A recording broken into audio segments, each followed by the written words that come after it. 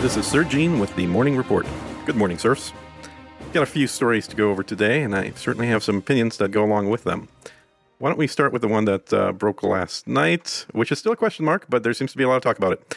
So, is Jen Psaki's brother a portfolio manager at Citadel? This popped up probably, last night around dinner time. And there seems to be some images of Jen Psaki's brother, or potential brother. I guess that's the big question is, are they related? But somebody with her last name working at Citadel. And there are plenty of messages of people saying that Jen Psaki's LinkedIn page was updated to remove a connection to the other Psaki that I think it was Jeff Psaki or somebody that works at Citadel as a fund manager. So is he her brother? Who knows? Maybe we'll find out eventually. Is it a relative? Possibly. But if there actually were connections between the two of them on LinkedIn, then at the very least we know that the two Psakis knew each other. And if the two Psakis knew each other, then we get into the same problem that I think everyone's trying to push with this idea that it's her brother working there, which is she has mixed motivations now in speaking for the White House, because obviously she's going to craft wording in a way that minimizes any damage to Citadel, any damage to where her sibling or relative, let's say, might work. So what to make of all this? If they are related, we have definitely a red flag here. Does it disqualify her from her job? Probably not, because ultimately what she does isn't create policy. What she does is simply provide a PR mouthpiece for the White House. But it could certainly affect the way that she does her job if speaking about that particular issue. So it's an interesting problem, I think, for the Democrats right now, because you have to combine that also with her, or not her, but with Yellen's getting, what was it, $800,000 for speaking fees from Citadel as well. So there's definitely an issue with the current administration's connections to Citadel and how they're going to handle this. So why don't we jump from that to Elizabeth Warren and what's happening there? And it looks like Elizabeth Warren, the champion of the small guy, wants to have the incident with GameStop Gate investigated, but not for the small guy reason. She's looking at it from the perspective of market interference by people that are trying to do damage to the institutions on Wall Street. And these people are literally little tiny individual investors.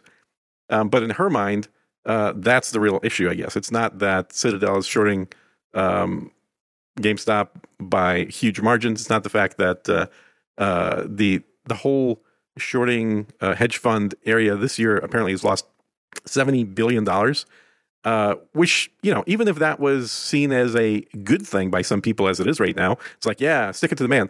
The reality is that those $70 billion in losses, they're not really going to negatively affect the people that are in charge of these organizations. What they're going to do is figure out how to shift those $70 billion onto taxpayers, onto private investors, onto everybody else. So what do we need to really take from the whole GameStop Gate saga, or the GameStop rebellion, as some people are calling it, is that right now the financial system and the rules that are in place for it are built with a lot of assumptions in mind. And the assumptions are this: the people that actually play are the ones who create the rules. And when somebody new comes along and wants to play as well, they say, all right, but you have to play by our rules, not realizing that some of the rules they created for themselves could actually be used against them. And this is what's happening right now, is we're starting to see that, it's really not about some big hedge fund manager with his quants sitting in there and making predictions about what to buy and what to sell, how to leverage companies the best, and who should be bankrupted and their assets sold off in order to maximize gains. No, it's really the old rule that's always been true. He who has the most money gets to win. That's it. That's the rule. And what we found right now is that the GameStop buyers, the individual small investors that are buying up shares of companies that they like, or simply because they don't like the other guys, and they're doing it out of spite, which is perfectly fine as well. These retail investors, they have more money. They are the ones with the biggest wallet right now compared to the hedge funds, at least some of them. And that's pretty cool, I think, because not only is it proving the rule, but it's saying, hey, if enough of us agree on a cause, even though none of us is controlling $1 billion, we can together control billions of dollars worth of decision making on Wall Street. So if enough people buy this stock, then the voting for the board for that stock and that company is going to be kept out of the hands of the hedge funds. It's going to be kept out of companies who literally make money by finding distressed businesses and shutting them down. Now, I do have to say, some people that know what I do for a living may consider it a little strange that I'm taking this particular position on the topic, because I do work quite often with companies to realign them and to, let's say, make them more efficient by trimming the fat. But nonetheless, I think in this particular context, I don't know how it could possibly be on the other side of the argument. You've got national brands that people grew up with that they like that really have not made the jump to digital successfully. And unfortunately, those brands are paying the price for it. But so what? I mean, if people like the brand can be less than competitively profitable and still stick around. Right now, I think a lot of people dislike McDonald's, and then Burger King and Wendy's are a lot more popular. Does that mean that we should get to the point where McDonald's goes out of business because not enough people eat there? No, I don't think so. I think it's a staple of Americana. It's something that even if I don't like their food, and I mostly don't, I guess their chicken nuggets aren't horrible, but for the most part, I really don't like the way McDonald's food tastes. And so I haven't eaten it in probably several years, and then several years before that, but it's not like it's getting better. Now, with the one exception I will say is the McRib. Much like a lot of kids that grew up in the 80s, the McRib being a limited production thing, it somehow got stuck in my brain as being delicious. I know it's not really that good, but since they don't have it all the time, I do have the same reaction as a lot of other people to where, oh, McDonald's has McRib. Yeah, maybe I'll swing by and stop and get some. So, and that was probably the last time I had McDonald's. But again, it's like people should be free to buy whatever stock and support whatever company they like for reasons other than the profitability of that company.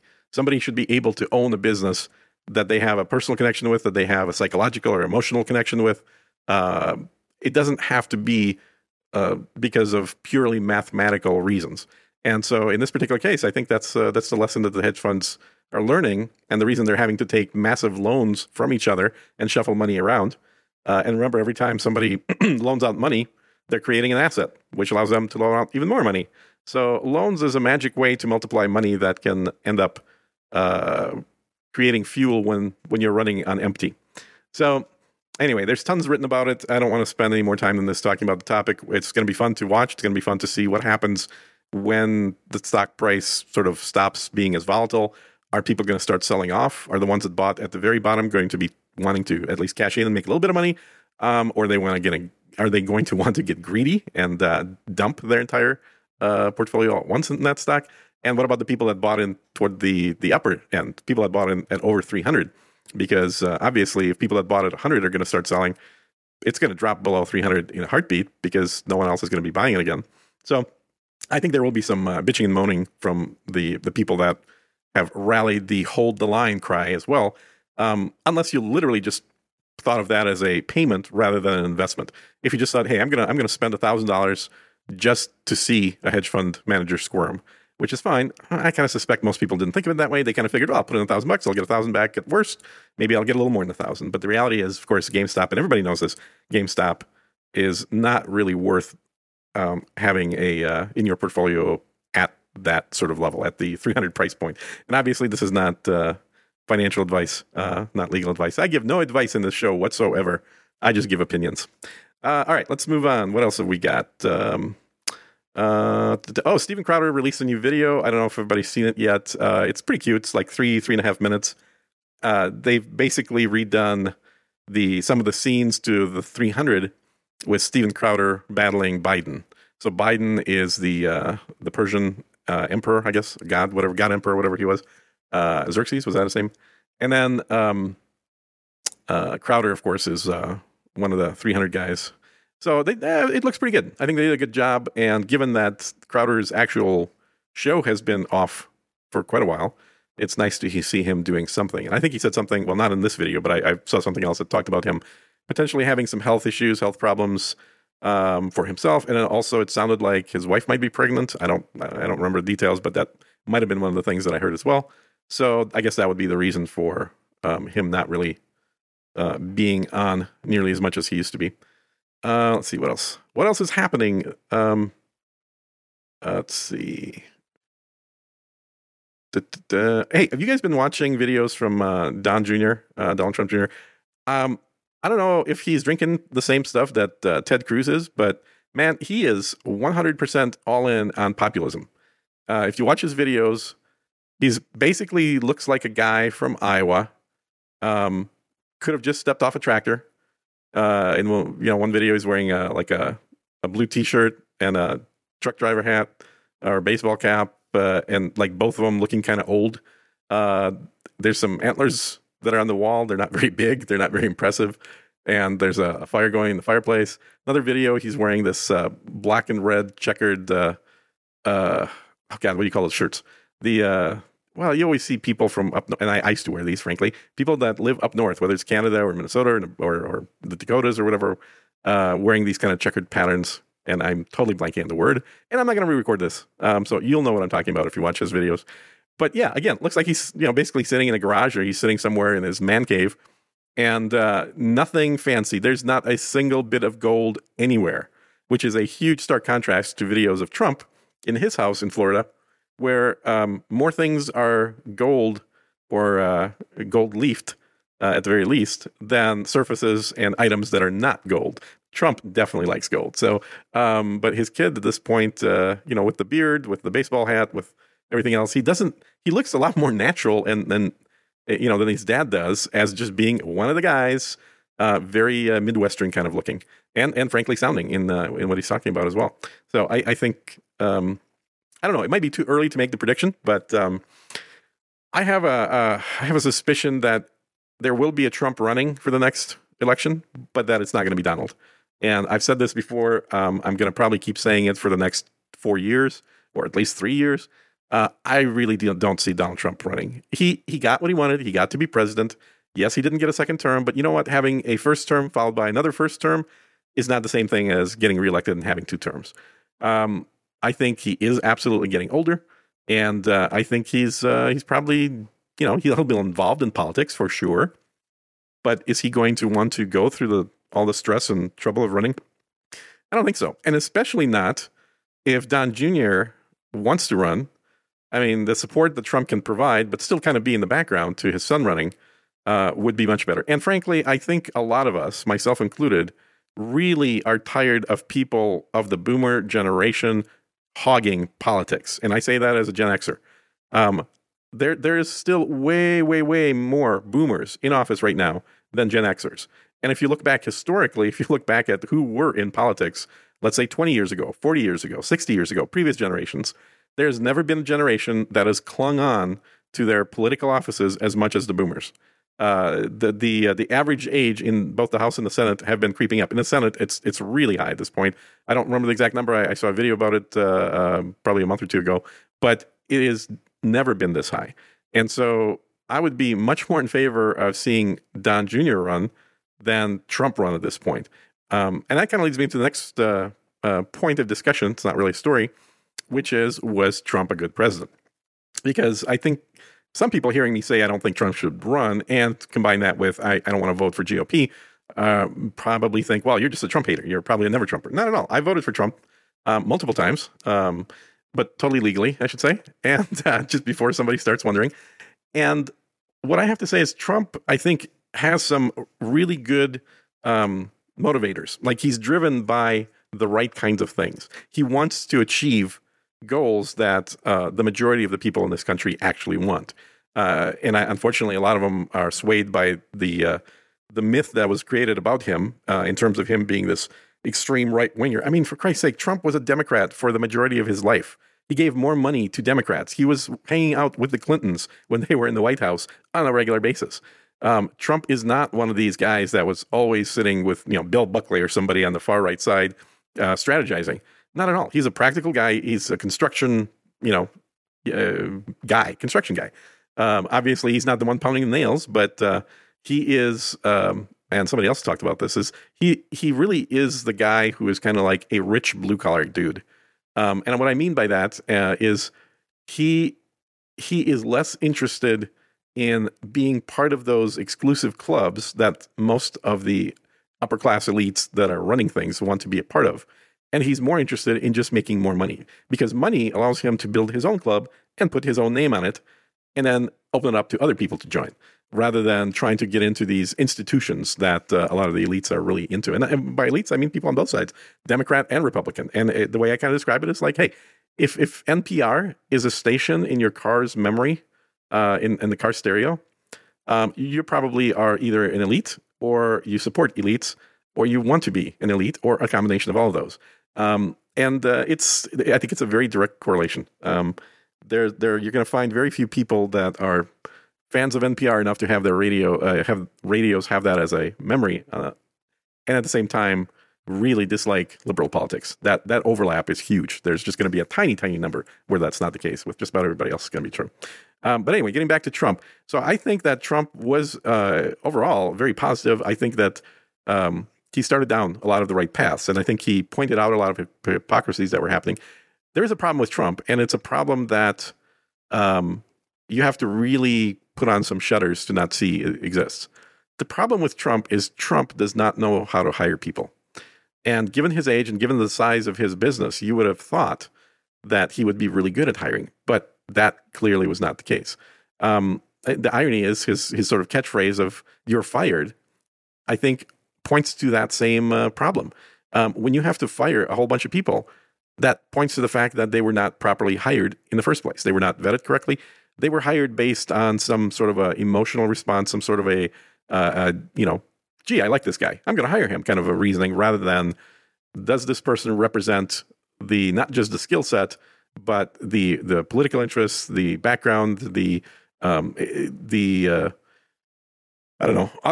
characteristics in the particular position you're going to put them in. And what we found with Trump is that the reason he had his family in so many places around him is because there is a built-in trust. Because they know if they screw him, then it's going to affect them negatively, both from a last name perspective and from a financial perspective. So family first is a safe way to work with people that aren't going to backstab you. But if you look at the number of people that Trump has hired, in my opinion, mistakenly, that have backstabbed them after they've left those positions, it's probably more people than he's hired that didn't backstab him. Virtually everybody that he brought into his administration outside of his family had negative things to say about Trump once they left. That certainly wasn't the case with Bush. There was a few outliers, but not many. That certainly wasn't the case with Obama. There's virtually nobody that had bad things to say about Obama. If you go back even further to Clinton, there's very few people that had anything bad to say about Clinton when they left his office, whether it was in the first term or the second term.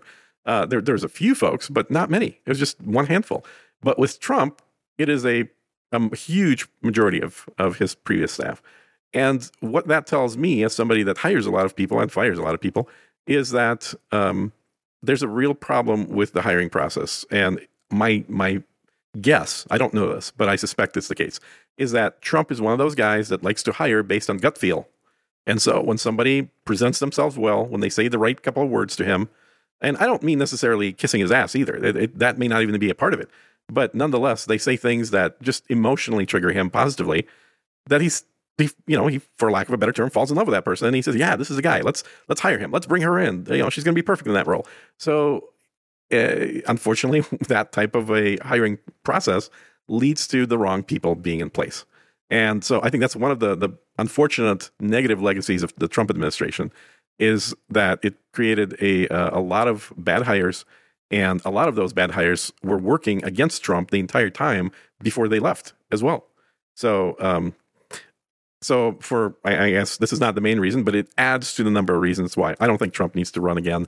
I think he's done what he needed to for the country. But the next candidate needs to be better at hiring. And that is absolutely vital to having a candidate that can survive for a second term in office.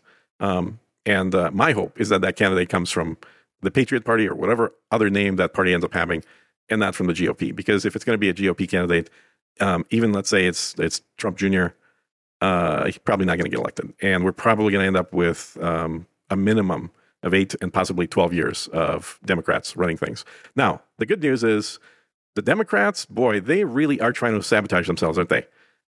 Combine the fact that Biden already has more than 40 executive orders, and we're not even done with the first month. We're not even done with half the month. And Biden has 40 executive orders, I think 41 or 42 now. That is insane. That is absolutely crazy. He's cranking out a couple a day, every single day. And he had a whole large batch of them initially. In fact, let's just run through some of these, see which ones are actually important, which ones are not. So yesterday, executive orders strengthen Affordable Care Act and Medicaid by directing agencies to review any policies that may hinder access to the ACA and recommending the opening of a 3-month enrollment period for uninsured Americans. So kind of bringing back Obamacare, that's a pretty big deal, right? Not all of Obamacare, obviously. The parts that were thrown out in court can't be brought back with executive order, but effectively canceling the executive order that Trump had in place. Memorandum reversing the Trump administration's Mexico City policy that blocked funding to groups that included abortion services or information in their family planning programs. So there's another executive order, abortion related. Honestly, I wish somebody would just like pass actual legislation that dealt with abortion instead of having the president or the courts battling this ground. This really should just be something that people both at the state level and if there's enough people at the federal level need to codify into law and not just simply leaving it up to the courts and executive orders. Okay, a day earlier, January 27th, executive order elevating climate change as a national security concern and committing to the goal of conservation goals. So he's making a goal of goals. Interesting. So that executive order looks like it does nothing. Now, there may be money associated with this, but he can't just create money out of thin air there. He can transfer some funds from other initiatives, I guess. But that could also be an unfunded mandate that he just created with the executive order. I don't know. We'll see. We'll find out. There's so many of them flying out every single day. And obviously, he's not the one writing these things, right? So he's not even reading them. He was asking, what am I signing? I remember that was a big joke. So he's signing things that are put in front of him. And then, and this is a guy who said somebody that the only, or what was his quote? I can't remember the exact quote, but something to the effect of the only person that rules by executive order is a dictator. And he's probably going to hit the mark on the most executive orders of any president well within his first year, like more than other presidents have done in 2 terms, and certainly more than Trump did in 1 term. He's going to be able to do in less than a year at the rate he's going. Okay, previous to that, executive order directing the phase out of private prisons. All right, memorandum condemning racism and xenophobia against Asian Americans and Pacific Islanders in response to the coronavirus pandemic. Okay, sure. Memorandum directing agencies to mitigate racial bias in federal housing policies. So that, sounds fine, right? Shouldn't be any racial bias, but probably what it means is the exact opposite. So it probably has some specific numbers associated with it. Let's say you have to have a minimum of this number of people that are not whites. Okay, next one. Memorandum recommitting the government to respecting tribal sovereignty, which probably means he's going to figure out some way to tax tribes more. All the names, it's hilarious. If you look at the names of bills in the House, you look at the names of these executive orders, and then you read the details, it's often hilarious how the names are literally the exact opposite of what the bills do. In fact, I had this, okay, I don't need to read through all his orders. You guys know he's got a whole bunch of them. There's websites that track every single executive order. You can look that up. But there was I'm just losing my train of thought. So I was going to jump from executive orders to the bills that are opposite. So I actually had to look something up recently. There was a comment about, I think, guns or Reagan or something. And I said, I vaguely recall that the ban on owning machine guns, like legally owning machine guns, was actually implemented in the mid-'80s, 85 or 86. So I looked it up. Sure enough, it was the 1986 was when the bill was passed. I'm going to have to redo it, type it live here. Let's see, Reagan 1986, bill, guns, and the reason I'm doing this is I want to read the name. So the name of the act is the Firearm Owners Protection Act. Okay. Sounds awesome. Let's protect the owners of firearms. Right. So what's in the bill? Ban on new automatic firearms. Okay. So how exactly does that protect firearms? So unlawful for any person to transfer or possess a machine gun. So those of you born more recently than that, you may be wondering, well, my God, do you mean machine guns used to be legal to possess? Absolutely. Technically, some of them still are. The ones that were manufactured prior to 1986.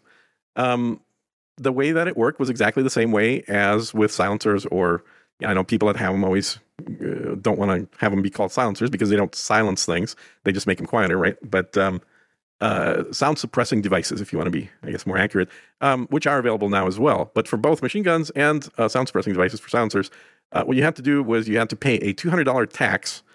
And of course, when you pay that tax, you submit a bunch of paperwork. So, there's a list of who owns these things, who owns machine guns, who owns silencers. And what happened in 1986 was when they passed this completely misnamed act, they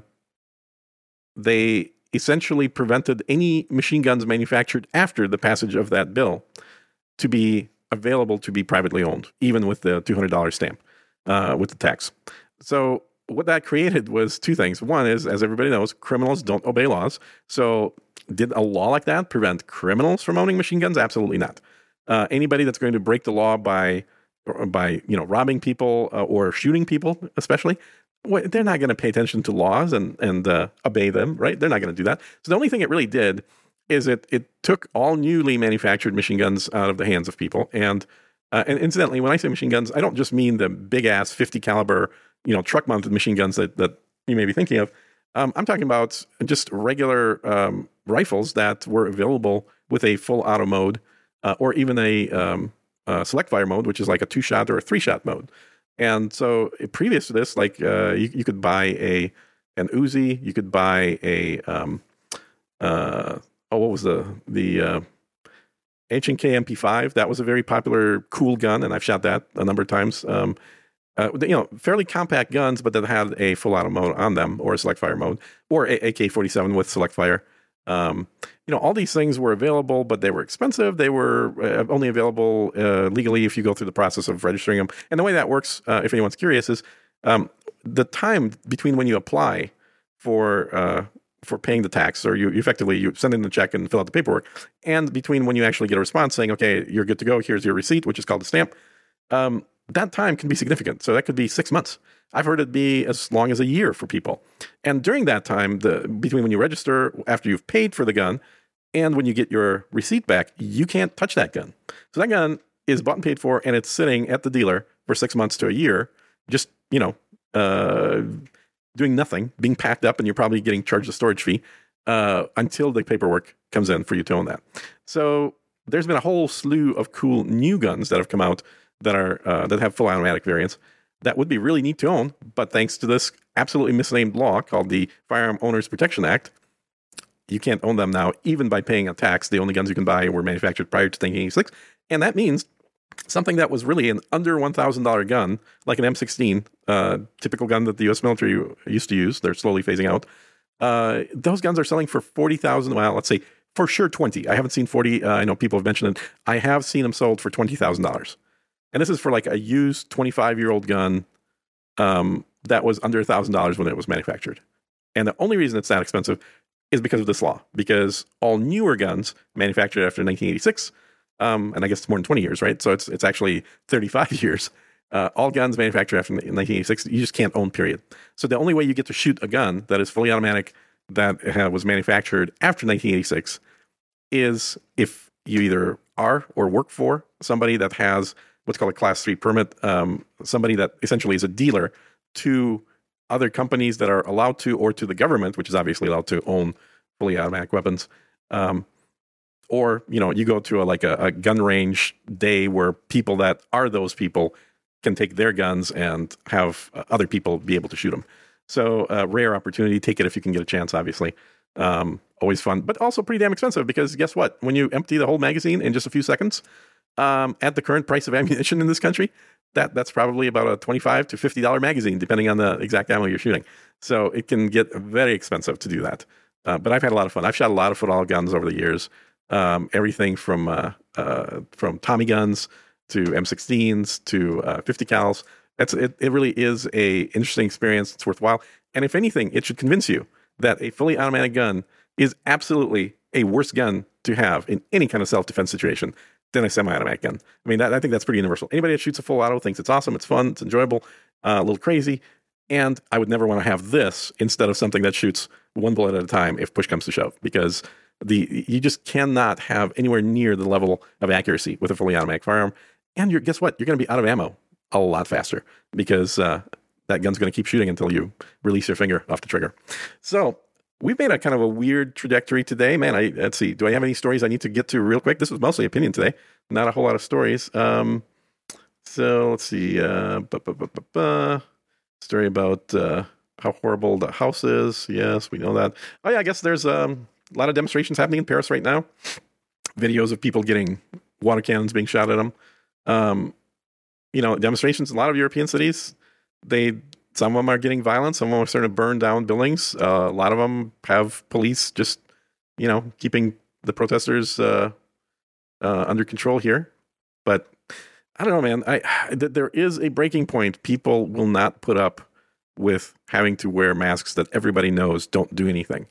It literally is a muzzle that is symbolic, and it's like having a blue check mark next to your Twitter profile that says, "Hey, I'm important because I have a blue check mark, and the reason I have a blue check mark is because I agree with the establishment. I agree with the elites." And it's the same thing here. You wear a mask. That's essentially what you're saying. You're not preventing anything. This is not medical advice. I'm not a doctor. But boy, I have put up tons and tons of medical actual documents written by not just doctors, but researchers, which is actually more important, that look at the efficacy of these things. Unless you're wearing an N95 mask, which nobody is. You walk around, you'll never see one. Unless you're wearing one of those, all you're doing is creating a platform for bacteria to grow on, both coming out of your mouth and being spread by your hands onto the mask whenever it's touched. So do I wear a mask? If I have to, I will, of course, wear a mask. Most of the time I don't, or I figure out a way around wearing a mask. But if I have to wear a mask, it goes on for the duration of the thing that I have to wear one in, like grocery shopping, for example. And it goes in the trash the minute I walk out of the grocery store. I don't wear a mask multiple times. I don't wear a mask that is going to be taken off and put on. If I ever take a mask off, it goes in the trash. And the reason I do that is even though the mask isn't going to prevent any virus from getting in, the mask can absolutely help with getting bacteria into you. So I don't want that to happen. I would rather avoid bacteria, so I throw the mask away. Now, I also have a pretty cool leather mask, and I will occasionally wear that. And by the way, that does also absolutely nothing. It's a cool looking mask. But that to me is the same as a bandana, right? That's absolutely a fashion statement. And I mostly wear the leather mask when I'm hanging out with liberals because it's a nice little kind of fuck you thing. Because what it does is it makes them think that I actually take the whole mask thing more seriously than they do. I have a leather mask that has it's basically it's made of leather and Kevlar. It's custom designed, and it has multiple filtration systems inside. But I don't do it because I believe in the damn thing. I do it because it's fun to fuck with people. That's it. And it absolutely is. And if you want to see that, I think I posted one of my photos when Adam Curry and I were having dinner the other night, where I was wearing that mask in the photo as well. But one other thing before I wrap up for today, I did want to definitely mention is that Elon Musk, I think, is somehow managed to piss off the current administration. I'm not sure. Everyone's trying to figure out exactly what happened, but somehow during the last test launch of Starship, there was something that triggered the FAA to be upset about it. Like they had, I don't know if they fined him or they did something to essentially say, you broke some FAA regulations when you did that launch. It's not clear at this point, at least, on what that specific thing is. I have certainly my hunch of what that might be, and I'm guessing there was an airplane that was still within the exclusion zone by the time they launched. And so there was technically some risk to some airplane, probably some little private plane flying VFR, but whatever it was, that the FAA didn't like. And so now they're starting to fuck with them. And they're like, they canceled the last test that he was set up for, that all the applications were in for, everything was in. And that test ended up getting pulled. They canceled his permission at the last minute last Thursday. And so then, of course, Musk being Musk, he tweets about it and says, boy, we'll never get to Mars if the FAA starts to just like act so damn conservatively or whatever. He's bitching about the FAA. That's what's happening in the end, whatever exact thing he said. And then miraculously, like a day later or a short time later, there's an investigation by the Biden administration into his hiring practices. Oh, really? Oh, you're complaining about the government? Well, let's take a look. Maybe there's something wrong with your company. Let's see. And what's so hilarious is the thing that they seem to be complaining about, right? the issue at hand with his hiring practices is that it appears that he asks people, and when I say he, I don't mean like Musk doesn't actually hire people, right? His company does. But it appears that SpaceX asks people's citizenship and whether or not they are legally allowed to be in the United States or not prior to giving them a job, like during the interview process. Oh my God, what a horrible person. How can he possibly do that? How can he possibly confirm people's legality in being able to work in the United States? I know a little bit about this. I was married to somebody that was an import into the United States, past tense. And, when you show up on a tourist visa or you just cross the border illegally, you're not allowed to work in the United States. You have to apply for a specific work permit. And that is a limited permit with a lot of restrictions, very small dollar amounts, not enough to live on. It's kind of like a supplemental thing. And the only way that you can really start working in the United States, like full-time, making, decent money, is after you get your green card. And your green card is effectively your permit to live here and your permit to work here without being a citizen. And that's, I guess, what SpaceX was asking was for either, whether somebody was a citizen and or had a green card, or if they didn't. So that is something that almost every company asks and should ask, and frankly, would get in trouble for hiring somebody that didn't have a work permit or a green card or a citizenship. So I don't know what they're trying to make out of this whole thing, but clearly this is politically motivated. The Biden administration is trying to push back on somebody who's probably the most successful entrepreneur doing the best work for humanity. As far as I'm concerned, Musk is basically Reardon, Hank Reardon. If you haven't read Atlas Shrugged, you probably should. But I don't know what they're thinking. If they start going after Musk in other ways, boy, they're going to see a lot more people writing, and it's not going to be. Musk is the canary in the coal mine. He's an example of what you can do when business is allowed to act in a manner that is conducive with capitalism and not with crony capitalism. And I want to make that distinction because there are a lot of other companies on the other side of the aisle that are also big, but they're big because they pony up a lot of money to the politicians. They're big because they've figured out how to buy their way in, how to grease the wheels, and how to make sure that they get government contracts. Musk has won government contracts because his technology is better than the alternatives. He's been able to build things at a much faster pace than everybody else has. People will bitch about, well, the government bailed out Tesla. He took government money. Yeah, he did, along with everybody else, and he repaid it. And now Tesla is the largest United States-based automobile manufacturer. They're bigger than GM. They're bigger than Ford. So, and that's if you look at the number of car sales. It by far, you look at how many Tesla cars were purchased last year versus other manufacturers' cars, and it is a large number. So now, I'm not including F-150 trucks here, guys. I know there are people who are like, oh, it's bullshit. Ford makes trucks and trucks sell. Yes, absolutely. Until the Tesla truck comes out, they're not part of that market segment. Although I do have to say I have a down payment on a Tesla truck, but Cybertruck. But I don't know. We'll see what happens. It may be years until that thing comes out. But either way, I think Musk is an example of a very positive, successful entrepreneur. And if the government starts going after him, it's going to piss off a lot of us. A lot of people that are mildly pissed off are going to become extremely pissed off. Because he really represents what a lot of people aspire to be, which is not to be trying to do backroom deals in order to kill their competitors by using government forces, not to be oligarchs, which is what we have in most of the elites, certainly all the social media elites right now. They're all oligarchs. They're all totally tied to the government. They couldn't succeed without the government. So, yeah, not a good thing. And I'm certainly hoping that Musk figures out a good way around this so that he can keep doing his launches, keep making progress towards Mars uninhibited. And if anybody wants to see what happens when the government has their fingers in it, just look at NASA. Look at what's happening with the moon missions and what's happening with Boeing, with companies that have been historically very tightly tied to the government space program. They're falling behind. They're literally not making forward progress. They're falling behind. They're having more problems with things that they have already allegedly passed the tests on. That's true of the whole SLS program.